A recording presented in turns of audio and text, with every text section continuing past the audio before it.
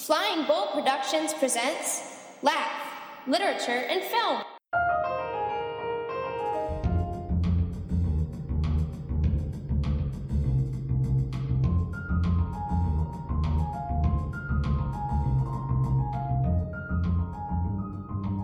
This is the good stuff. Oh, yeah. It's the Laugh Podcast. Over there is Mr. Two Frames Bull. Howdy. How are you, sir? Doing well. Yeah? I'm ready. I'm excited. This is the first movie of the year we get to review that I think we've both been really excited about going into it. Yeah, I've been wanting to see this movie for a long time. We've been teasing it out there for about 3 or 4 weeks. Came out March 18th. And I think based on our reception of this movie director's last 3 movies, we had some pretty high expectations for Midnight Special. Police issued an Amber Alert for an 8-year-old boy. He was abducted from his home near El Dorado, Texas. It's time. You ready? Yeah.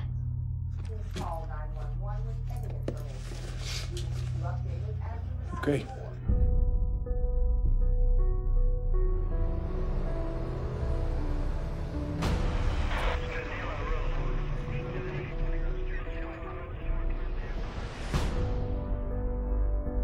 What do you know about Alton Meyer?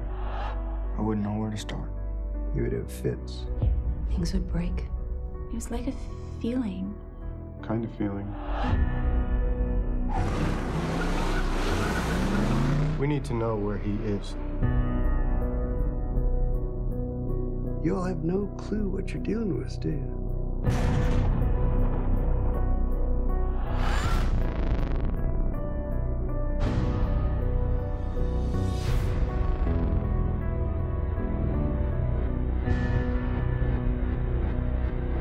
They think you're a weapon. And the ranch thinks you're their savior.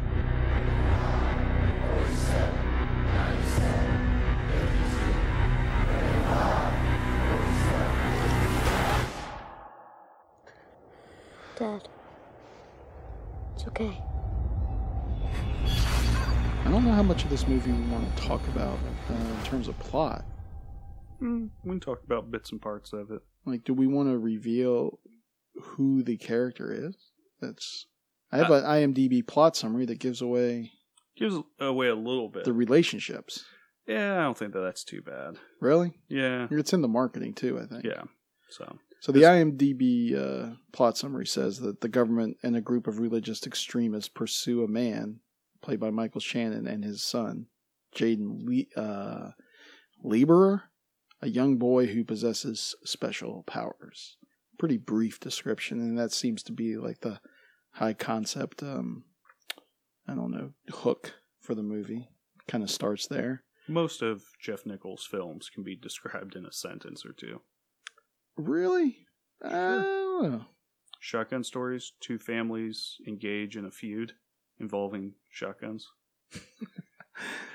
I guess maybe on the surface level. How would you describe Mud? 2 boys discover a homeless man and Okay. help him build his boat or fix All right. a boat. Yeah.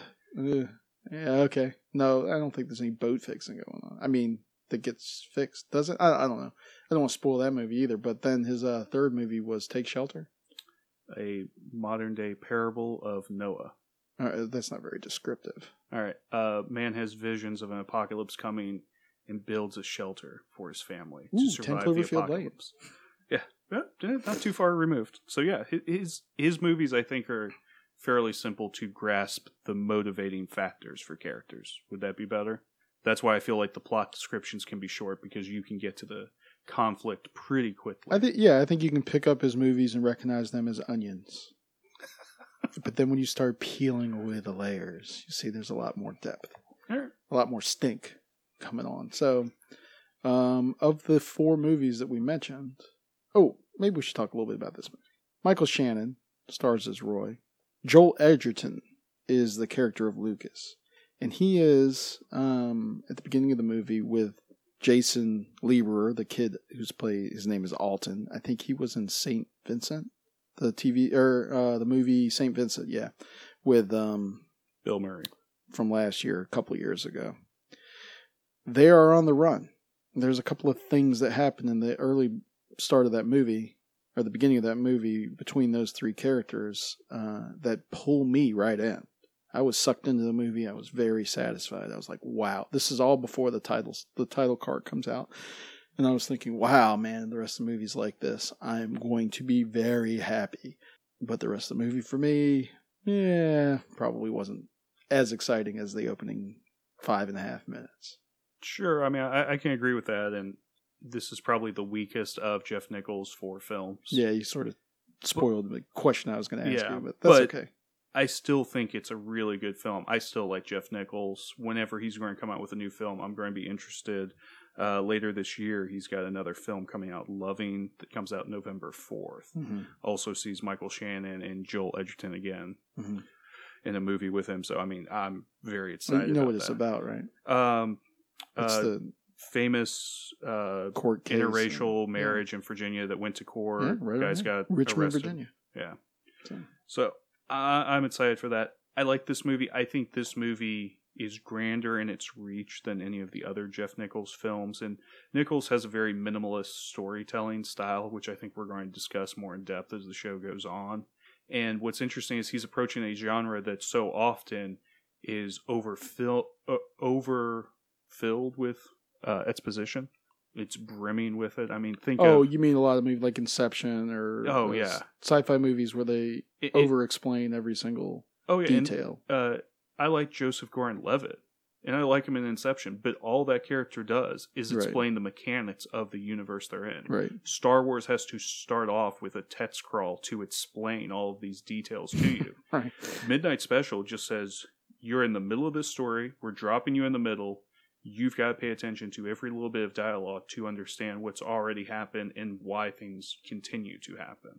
Yeah, so as a work in genre, I guess you could say that Nichols' respect for his audience transcends that of other sci-fi movies. Even guys that work in sci-fi a lot, like Spielberg, which this movie owes a lot to Spielberg. Mm-hmm.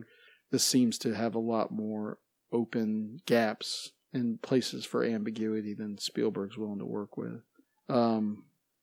More so even than, what was it, J.J. Abrams? What was the movie with where the kids, Super 8? Mm-hmm. Movie has a little bit in common with Super 8 in terms of its tone, although this seems to be a lot darker. And this still seems like an indie film. It has kind of that panache to it. Yeah, I think you were surprised when I just told you the budget was $18 million. Oh yeah, I mean that's large. I think for a Jeff Nichols film, it's large. And it still feels like he was able to keep creative control over it and keep this from being interfered with too much from the studios. Well, and then the studios have done a bonehead job of releasing it or even marketing it, because although it is sci-fi, I don't think that that's the movie's strength at all. It's more like, again, a hook or a way of bringing you into a story that has bigger themes. And the larger themes are more interesting. Themes of like loyalty and motivation, sacrifice.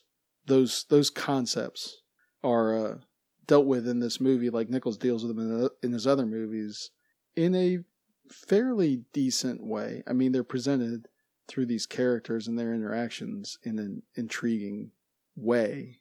I'm not sure of the payoff, though, at the very end. And I'm not sure, again, if the marketing is doing it justice. Well, it's a hard film to market. It's science fiction, but it's not about the science fiction. It's about characters' relationships, and it's about the quiet moments. Nichols loves to put the camera on an actor's face as you can see them thinking and trying to decide what to do. You know, what's the correct motivation. And it's a chase film that's very slow-paced. Right. There's actually very little chasing in this film. There's not that grand payoff. This isn't going to be like much of the Bourne chasing. Identity or something. Right. We can talk about some of those sequences a little bit later, because I don't even like to spoil the visuals. I think it's important to note, though, that they're running away from something, but I think it's more important for the character of Roy that they're running towards something. Mm-hmm. And this is one of the places where the movie stumbles for me, because I'm not really sure if they fully explain why that's so important. And it conflicts with itself in terms of what those motivations are. The movie is set up one way, and then it becomes like a chase, like you say, a chase thing. They're trying to avoid the government, but then I don't think that they're even aware of some of these other forces that are after them. You don't think they know the cult is after them? I think that they know the cult would be after them, but I don't think they feel that on their tail. Mm-hmm. Like it's not a presence, a looming presence behind them, and so some of those sequences are sort of mishandled for me. I mean, I'm kind of annoyed at times with the movie. I was expecting it to be a little bit tighter, I suppose. I think it's different. I think Nichols is also growing as a director, and he's only 37. He's been making films for 8 years. I wouldn't be surprised if he's had a child of his own since his last film. Huh. Because Maybe. This is definitely more of a story of a father and son, and we really haven't seen that in his other films nearly as much, that relationship getting explored. Well, it's more like the contrast between what should be a good relationship between a father and a son that doesn't necessarily exist. So you're right, there's no real closeness, or there's like the surrogate in Mud of a father, but there is no I suppose in a sense Take Shelter, he's trying to protect his family. But to me that almost seems more like the guy's gotten married and now he feels that protective role. I mean, to me, I feel like you can see him growing as a filmmaker. Spielberg has often talked about that the films he made early in his career he couldn't make later on, like Close Encounters of the Third Kind. Mm-hmm. Am I allowed to spoil that since it's from the 70s? Well, do you have to spoil it to say that to make the point? Because Spielberg talked about this openly in interviews. And if Spielberg's willing to talk about it, why can't I? I mean, why not keep the streak alive? All right. Go ahead. He said he made that movie when he was single and didn't have a family. So he was able to send his main character off with the aliens at the end of the film and have him abandon his family. He said now that he has a family, he could never have made that directorial decision. Yeah, I wonder why someone didn't snap him up and say, hey, Spiely, I'm not sure if you're making the right choice here. I don't think that this guy would do this. I wonder why Dreyfuss didn't say that. I don't know, but it didn't make any sense at the time, and that's the movie as a result suffers. Yeah, Raiders of the Lost Ark, very happy-go-lucky film. He gets a divorce right before he does Temple of Doom. So did George Lucas, and that movie is dark and disturbing. Are you suggesting then that this? But if you're suggesting that he's going to improve as a filmmaker over time with more experience and more personal life experiences might change the choices he makes, then I understand that point of view. However, when he sets the bar so high with his first 3 movies, and they seem to get, I mean, I was trying to figure out which movies of those 3 I like more, and it's kind of hard for me to choose between them. I can say that I like this one considerably less. Like, Take Shelter is the only movie that I have on my Kindle, and I watch it when I go on trips. And you saw Shotgun Stories long before I did, and told me about it, and I was able to watch that. That might be my favorite one. That's the tightest story, and it's his first one, I think. Mud rambles a little bit. Some of the acting is not as tight as what he's able to accomplish with even this movie, I think. Although, I mean, it seems like Mud is a lot broader than this, not as withdrawn or synced in, I suppose. It's the way I'm trying to think of it. So anyway, my point is, he sets the bar pretty high with his 3 earlier movies. This movie, it seems like a stumble and a fumble. It's a little bit of a stumble, but it reminds me of Quentin Tarantino. We reviewed Hateful Eight earlier on the show a couple months ago, and we both said, is this his best work? No.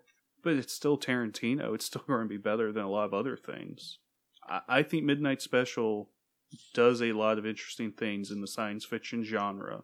And even though it's treading on well-traveled ground,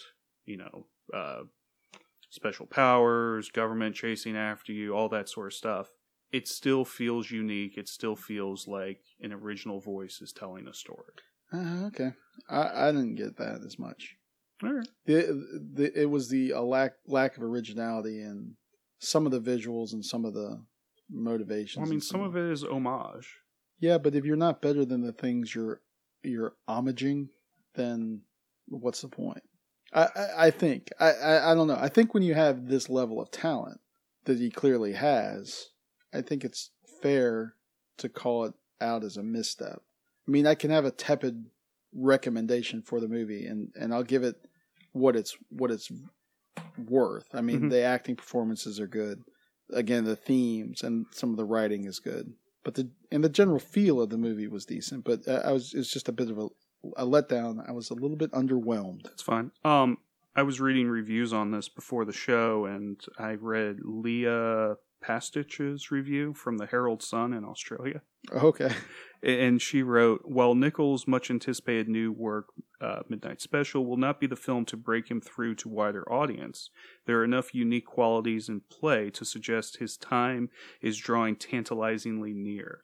And I do think that's true. I think this is a guy, maybe his next film, it might be the film after that. That's what really brings him into wide and well-known realms. Maybe he's not interested in that, though.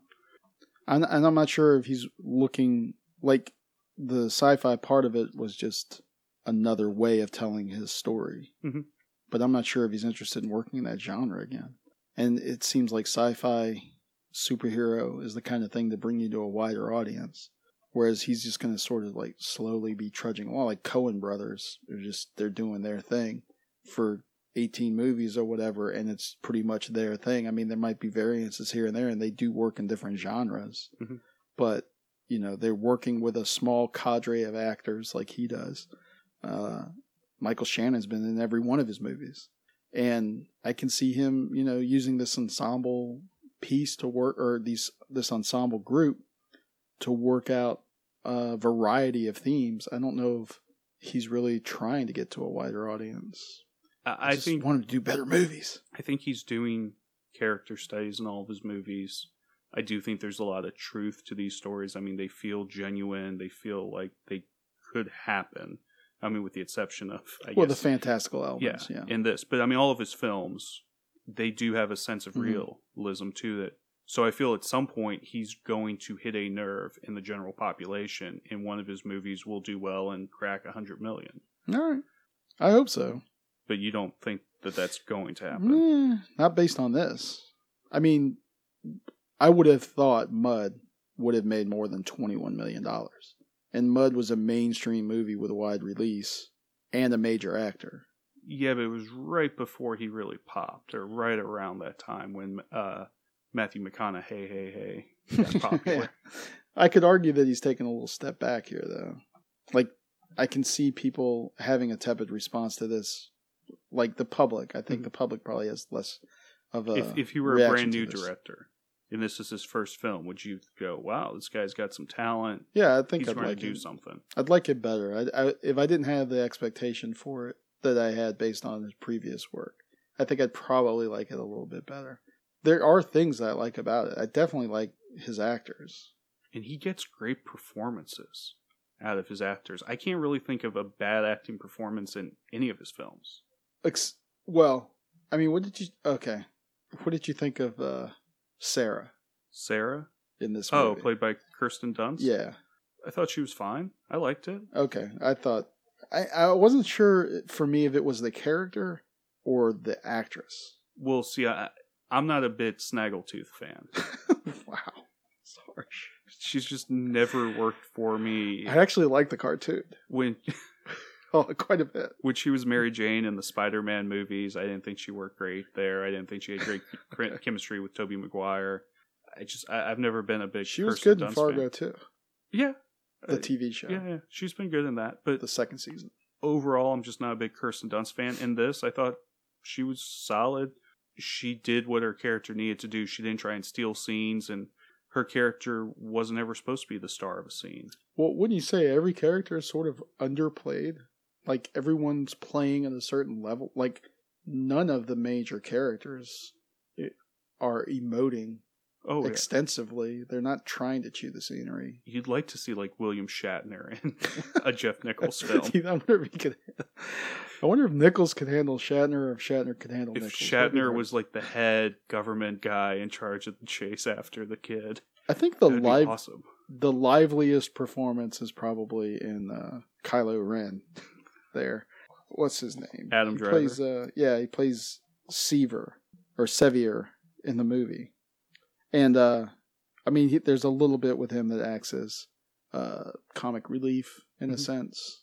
But I don't know if I've ever seen Adam Driver in a movie that I didn't like him in, with the exception. I don't know if I really liked him that much in Star Wars.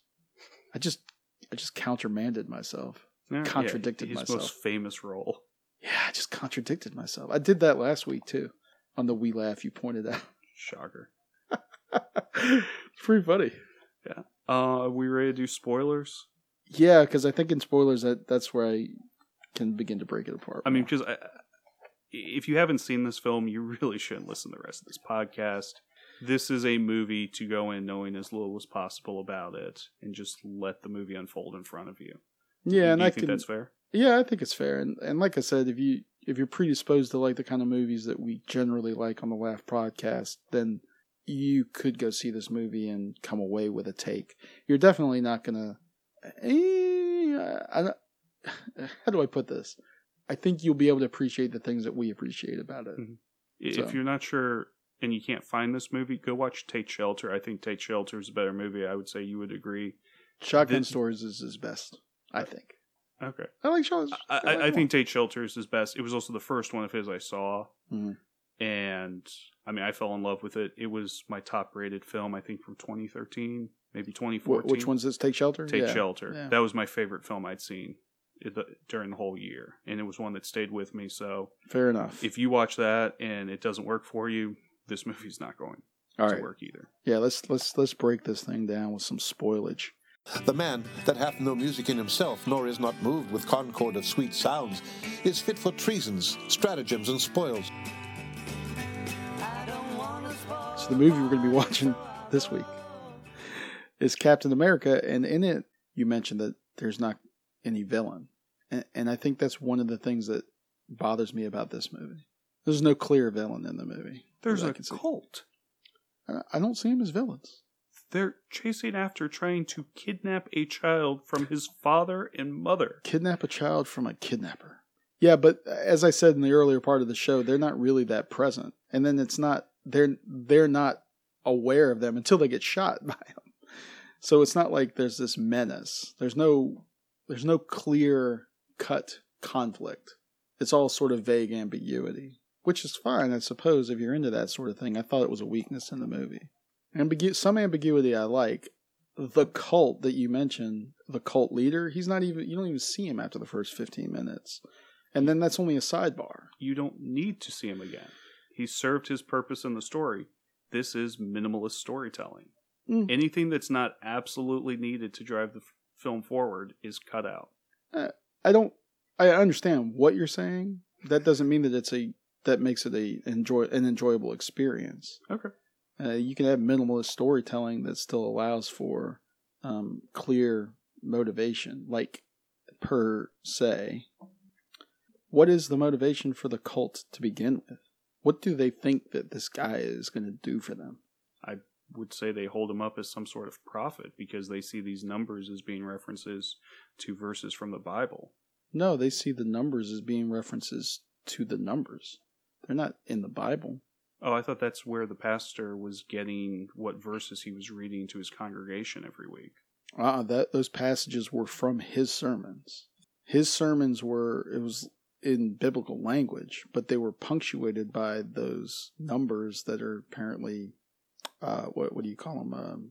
Minutes and distances on the on some sort of so scale. You can switch to that, yeah. So that allows you to find longitudinal, latitudinal location sort of things. So again, around what was the cult organized, and what was their purpose a priori the events of the movie? Well, I mean, they're set up as a cult, so they're all religious fanatics. They clearly believed in something, and generally a cult has some sort of prophet that they hold up there. I know. I mean, you're saying all these generalities. I'm just saying, what is it specifically that motivates them, and then what is it through the movie? What is their dogma? No, why are they even after this kid? What is it? What is their end goal? Because they think he's a prophet. They want him to come back to help lead them and to help lead them to the truth, enlightenment, whatever you want. No, that's not clear in the movie. Well, I don't see there being any other reason why the cult would want the kid. Right, and that's why I'm saying it's a weakness. Because I mean, the guys that go after him, they have to realize that when they get him, they're not going to be able to keep him and bring him back to that compound and have a number of sermons after midnight with this kid, or at nighttime with this kid. I mean, they're already on the radar. The government has infiltrated their compound, carried them off, violating all sorts of civil liberties, which I'm not even going to get into at this point. But they have to realize that, I mean, Sam Shepard, who plays the cult leader, sort of under his breath says, you're going to have to get him back or everything is different, or everything will change for us. Okay. Well, I mean, they have to know that everything has changed. They're not going to be able to go back to where they were. And then what is the result afterwards? Are they all arrested? It's not that they're arrested. You can't get this kid with magical superpowers to come back and lead your cult after you've had this experience with the FBI. They're on the radar. I just don't understand what their goal is in going to get the kid back. Because they need him to help lead their cult. I understand, that the government's trying to stop them from doing that. Apparently, these cult people are not the most logical of thinkers. Shocker. You say lead their cult like it's a thing.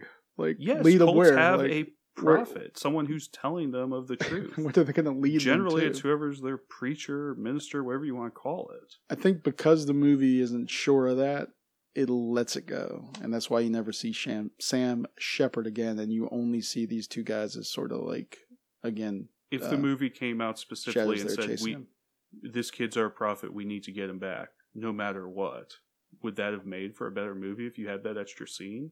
And even if someone said, well, won't the government try and take him back? And the guy goes, that doesn't matter.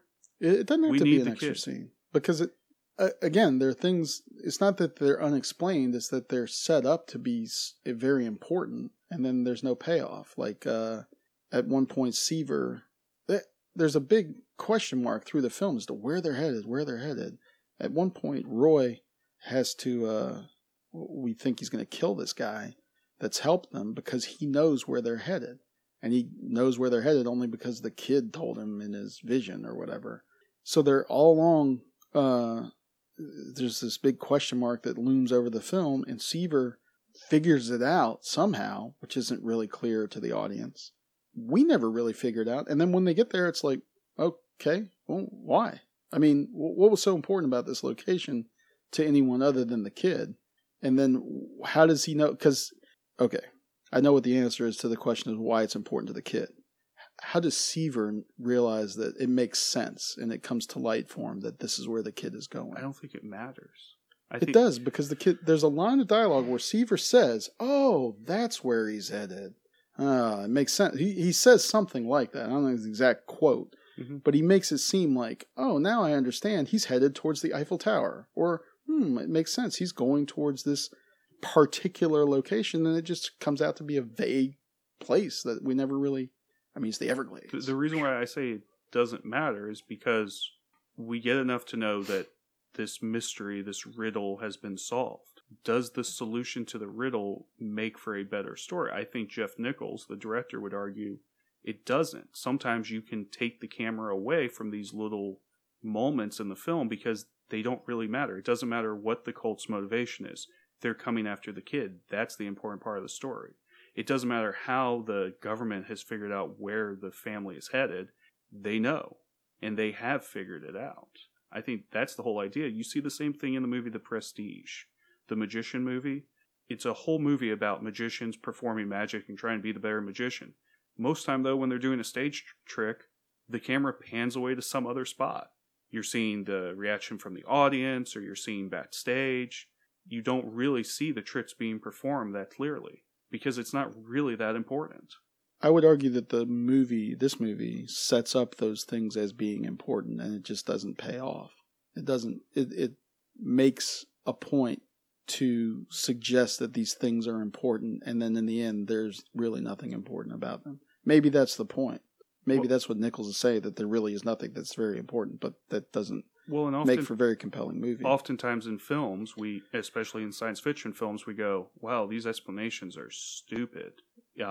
That's one of the things that made The Martian so great, was it explained all of the science, and it seemed plausible. And that was such a revelation to most people, including myself. I mean, I love the book, I love the movie, was because, wow, everything is explained and everything seems to make sense. I mean, there are a couple little plot holes in that story, but overall, it's so much better than, and I know you're going to roll your eyes, a movie like Pacific Rim that just has ridiculous plot holes. When the EMP burst goes off and the other robot can still work because it's analog. I know, but what are you arguing then as compared to this movie? Instead of trying to come up with an explanation, it's not really important. Let's just continue on with the plot. But you said that, if I'm following you, which I might not be, but you said that Martian is a better movie because it fills in those plot holes, whereas this movie doesn't. Yeah, but most movies fall into that middle ground of trying to come up with some bad explanation for the science, whatever's going on, the mystery. So either be completely 100% science, do tons of years of research, like Andy Weir did for The Martian, or just kind of skip over that. Instead of showing us the chalkboard that Adam Driver's drawing on to figure out the mystery, just show us Adam Driver's face. And no, they showed us this chalkboard. That's my point.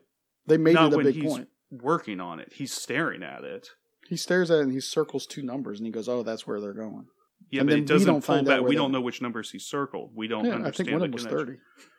But we don't understand the connection between it. We cut to his face and him talking to the other guy. But at that point in the movie, when he goes, ooh, that's where they're headed, that is a big tease. It's a big setup. And it's like, this is going to be revealed to the audience at some point. This is where they're headed and it'll make sense. It's just unsatisfying that it's not. I'm not saying that things need to be spoon-fed. I'm fine with them not being spoon-fed. If it was explained to you, do you think you could have a satisfying answer? If there had been a reason for that was explainable to the character in the movie, Seaver, if it made sense to Seaver in the movie, why he was going there, and that part was explained because they sort of teased that, then I'd be fine with it. If it was, this is the location of where the, Exxon Mobil had their leakage. Mm-hmm. Is that what it was? Exxon? Yeah, you're talking the pipeline that burst the underwater. Pipeline burst. Yeah. If it became, this is the pipeline, this is the place where we had the pipeline burst, and this is why he's headed there, I would roll my eyes and think, that's kind of ridiculous, whatever, what environmental point are they trying to make here?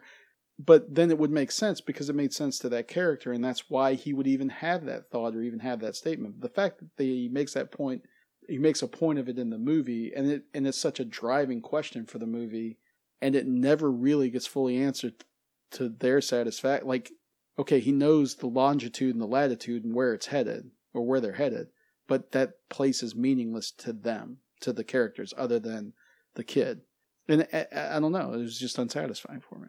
So that was one of the things that I had problems with. Yeah, I didn't care. Okay. I mean, right, to me, he had to go somewhere to meet up with the aliens. It doesn't really matter where he goes to meet them, to me. I guess for me, and I'm not I'm not like an action movie freak. Obviously, I don't really like superhero movies. I don't like stuff that's just, like, I tried to watch Furious 7 this weekend. It just doesn't do it for me.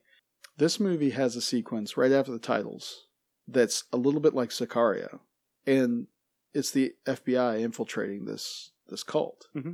There's a lot of setup for it, and there's a lot of tension, and it reminded me, and I was a little bit confused because it was juxtaposed prior to the titles to this chase, where they or this escape. It's not really clear exactly what's going on. And it's setting up there's this tension that's building, and then it ends in an interrogation scene, a bunch of people getting in the bus and going to some high school somewhere.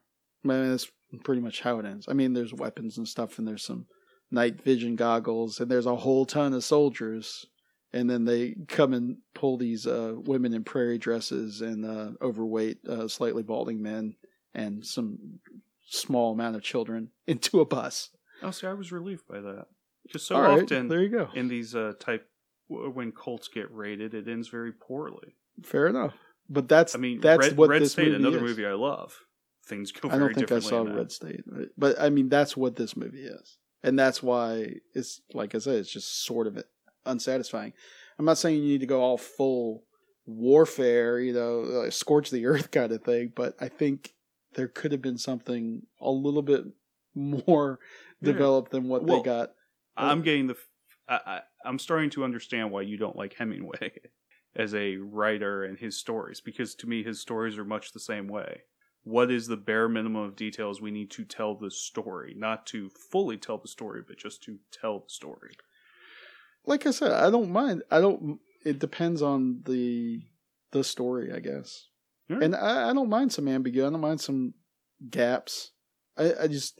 We'll talk about ambiguity. What did you think of the ending, then? I didn't like we're the ending starting at to all. get into a rat hole. But the ending with Michael Shannon, he's standing there looking out. Oh, the brief... And ever so slightly, his eyes glow a little bit like his son's. It's kind of like... I don't want to ruin an ending of another film. It's kind of like some other ending of a movie where it's, oh, okay, well, we already talked about, well, we can't just be movie. We talked about can it? Might or might not be directed by Christopher Nolan. There's not enough there with that shot. There's not enough there with that to redeem the other letdowns that I've had. But that shot, and I mean, that's ambiguity, right? Because you can't do any more. Because right now you're like, oh, well, maybe that was just the sun shining in his eyes, caught him in a certain way. Or maybe there's something there. There is some ambiguity there. Right. I don't mind it. I mean, I think that that elevates it over where if it had ended before that, yeah. And to me, it also helps clear up some of the other stuff. Like, if this kid's... Right. He belongs to a people who live in another world that's somehow touching ours. Yeah. Well, and if he's the spawn of two Riddler humans, how did he get So these the suggestion powers? there with this last shot is that Roy was from this place. Maybe that he didn't know that he was from this place, or he was touched with by the Holy Ghost or whatever in this realm. So what? Oh, I mean, to me, it brings up a lot of philosophical questions, like, what is the role of parents? I think is a big question this movie's asking us. Well, that's the idea of parents is, I mean, to me, most parents are trying to raise their children in a way so that their children can be more successful than they were. So if he has a little bit of glowing eye syndrome, his son has full-blown glowing eye syndrome. So he can be more successful. And I mean, it's even the idea of he's lost his son, he regains his son so that he can give his son away again. And part of parenting is, if you do a good job with it, you're putting yourself out of work. Yeah. If he's a good parent to his son in this movie, Michael Shannon, that is, he's going to lose his son. I think those ideas are really interesting, and I think they're told in an interesting way. And to me, the whole story works as allegory. I think the story is allegory. I don't know if it works as allegory. I mean, they go and hide in a cave. And the boy then says to his father, we need to leave the cave. And his father doesn't want to leave the cave. They leave the cave. They don't want to cross the threshold. Yeah. They don't want to cross the threshold. He doesn't want to go out. And the kid has all this light pour out of him. There's some sort of weird flash. Is this something the kid going or the on. mother that he's with? No, he's with his dad. Oh, and the son then has all the knowledge. Yeah, but the kid doesn't want to leave. The father doesn't want to leave the cave because he doesn't want to expose his kid to the sunlight. It's not because he's scared. Well, he's scared for his son. He doesn't want to go out in the sun. He wants to stay in the cave where there are the shadows. That's all an allegory for Plato's Cave of Knowledge. A huge thing in philosophy. It is. It instantly reads that way. Right. And the kids say, no, we need to go out and see what really is there. I need to fully experience this. All right, but and once he does, he has the knowledge. He knows what his mission in life is. He's not the fact that I couldn't from it. Pick out where the movie was going to head. Like the fact that it wasn't telegraphed is fine. I kind of enjoy that about movies. Movies are original and interesting. But the gap that happens after this explosion, the logical gaps that happen, and then the plot and gap, the plot gap that happens where there's this explosion and then suddenly they appear at the hotel where they were headed to originally is, to me, a little vexing. I understand that they skip ahead, but the movie's also very careful to tell us that Kirsten Dunst and Joel Edgerton in the hotel look at the alarm clock and it's reading something like 3:00 in the afternoon. Mm-hmm. And Michael Shannon and his son went out as the sun was coming up in the morning. So this has been many hours later. And later on, the film shows us that the kid can now walk up to cars and they unlock and work for him, right? But it pays off much better when he does that with Adam Driver later in the film. That gag works a lot better. If he had already done that with Michael Shannon, and found them a car so that they can go, the next scene loses a lot more of its momentum. I don't think it's out of the realm of possibility to assume that Michael Shannon can find a car and drive them to a hotel. Because they've already done similar things throughout the film. Well, they haven't already done similar things. They do it afterwards. But Shannon's able to acquire cars. I mean, he's willing to do whatever he needs for his son. Simply because there's that sort of logical gap in terms of time, whatever. I understand that something else happens and it goes back and fixes it. Or it could. And if you're reading the film, you should be looking for those kinds of details. I get that. But I don't think it does enough to take you to allow it. Does I don't give the movie enough credit on that point because I'm so bumped by that event that it doesn't earn the suspension of disbelief or the reconstruction that I have to do to go back to that point and allow for that event to happen. Because it's not the fact that they got to the hotel in 7 or 8 hours that annoys me as much as it is the fact that there's this giant explosion somewhere and nobody really makes a mention of it again. It's not even sort of referenced. It's not even a thing. Well, the kid says he understands now. It's been made clear to him. No, I'm talking about people other than the kid. I'm talking about that Shannon doesn't say something about it. Or my kid exploded. But it's not in the news with Nancy Grace again. What happened out? There was a giant explosion somewhere in the woods. It didn't happen out in the woods. Didn't they do a big? It's not just that it happened out in the woods. It may have happened out in the woods. But wasn't there like a big overhead shot that sort of foreshadows the event at the end? I mean, isn't that sort of like what they were doing with that, showing that there's this sort of like... Sure, I could see an argument on there. I also think they're just picking that camera shot to show you the scope of the blast. I know, and then no one mentions that there's a blast afterwards. It's like when a tree falls in the woods and no one's around to hear it. Doesn't make any noise. Yes, it does. and there was people around to hear it. The audience. Me. I don't know. I just, the trails off. It's unsatisfying in that sense. I would agree with your idea that you brought up earlier. The movie starts off with a lot of energy and some amazing pacing. I don't know if it can keep up for the entire runtime of the film with that. It asks a lot of questions. It doesn't provide a whole lot of answers. Mm-hmm. And sometimes answers can be satisfying.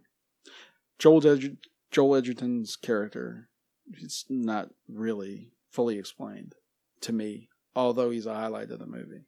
Seaver's character, this is nitpick. This is too nitpicky, maybe even to mention, but it bothered me that he thought that handcuffing himself at the end would have been a plausible excuse for him to have driven the boy away from the camp to the parents.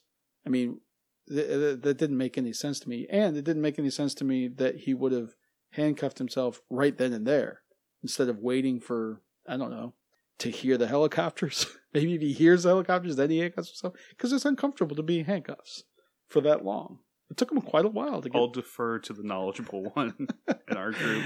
Yeah. Yeah, but they also don't show how they escape from the government facility. We know the kid can use electronics and stuff, and apparently opened up 3 doors, but there were no security guards around. They'll piece it together. But we're not shown that. So. And then Seaver shows up at the end as sort of a deus ex machina for Edgerton's character. Why? Why would they put him in there? What motivation doesn't it give you hope that Joel Edgerton will be let go? That he won't be just... But what motivation does the government have? It's not the government. It's just Adam Driver. He's seen the light. He snuck in there and got a special pass. He used a secret... No, I think the government brought him back. They believed his story, whatever it was. His story, which was plausible. And, I was overpowered now you need to by go the debrief kid. him? You're safe now. You're not around the kids. So go debrief him. Guess so. Well, for what? To what ends? For what purpose? Unsatisfying. Unsatisfying. Yeah, it works for me. I would like to hear That's from good. the listeners, though, who watch this movie and see who Yeah, they sure. agree with. That would be interesting.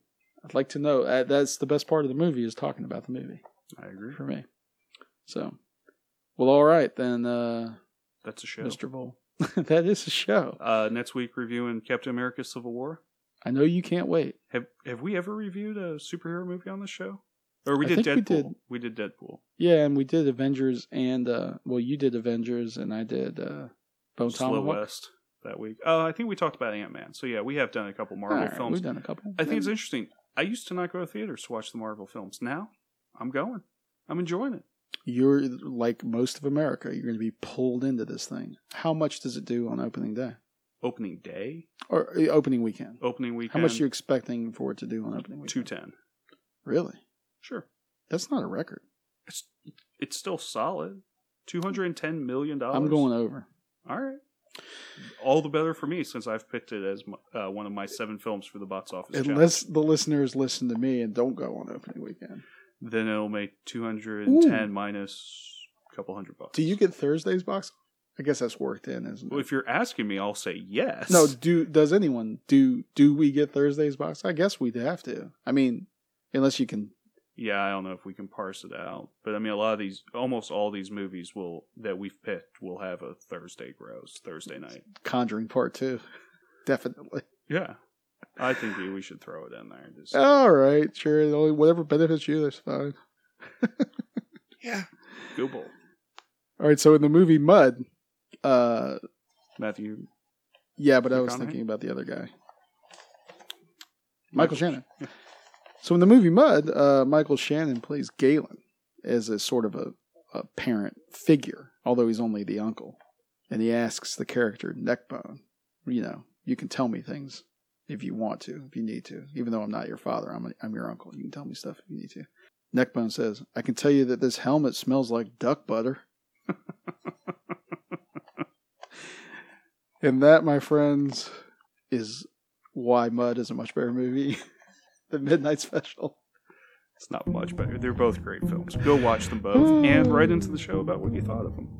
All right, so for Mr. Bull over there, Pleasure as always. I'm the L Train. Poxhead Boonham, everybody. There be dragons.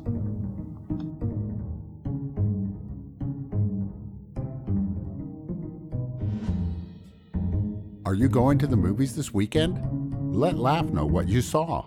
Send in your review by emailing the show at thelaughpodcast@gmail.com, tweeting at The Laugh Podcast, or messaging us on facebook.com/The Laugh Podcast. The best comments will get read on a future show.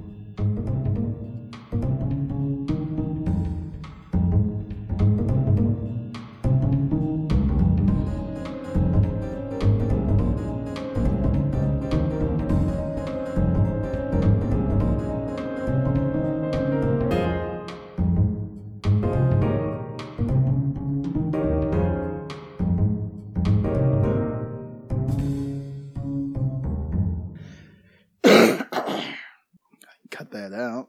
No, I like the new theme music. For what? The new theme music. It's time for spoilers. Wow. Sorry about blow that, out all the audience. speakers. Yeah. It's not going to be.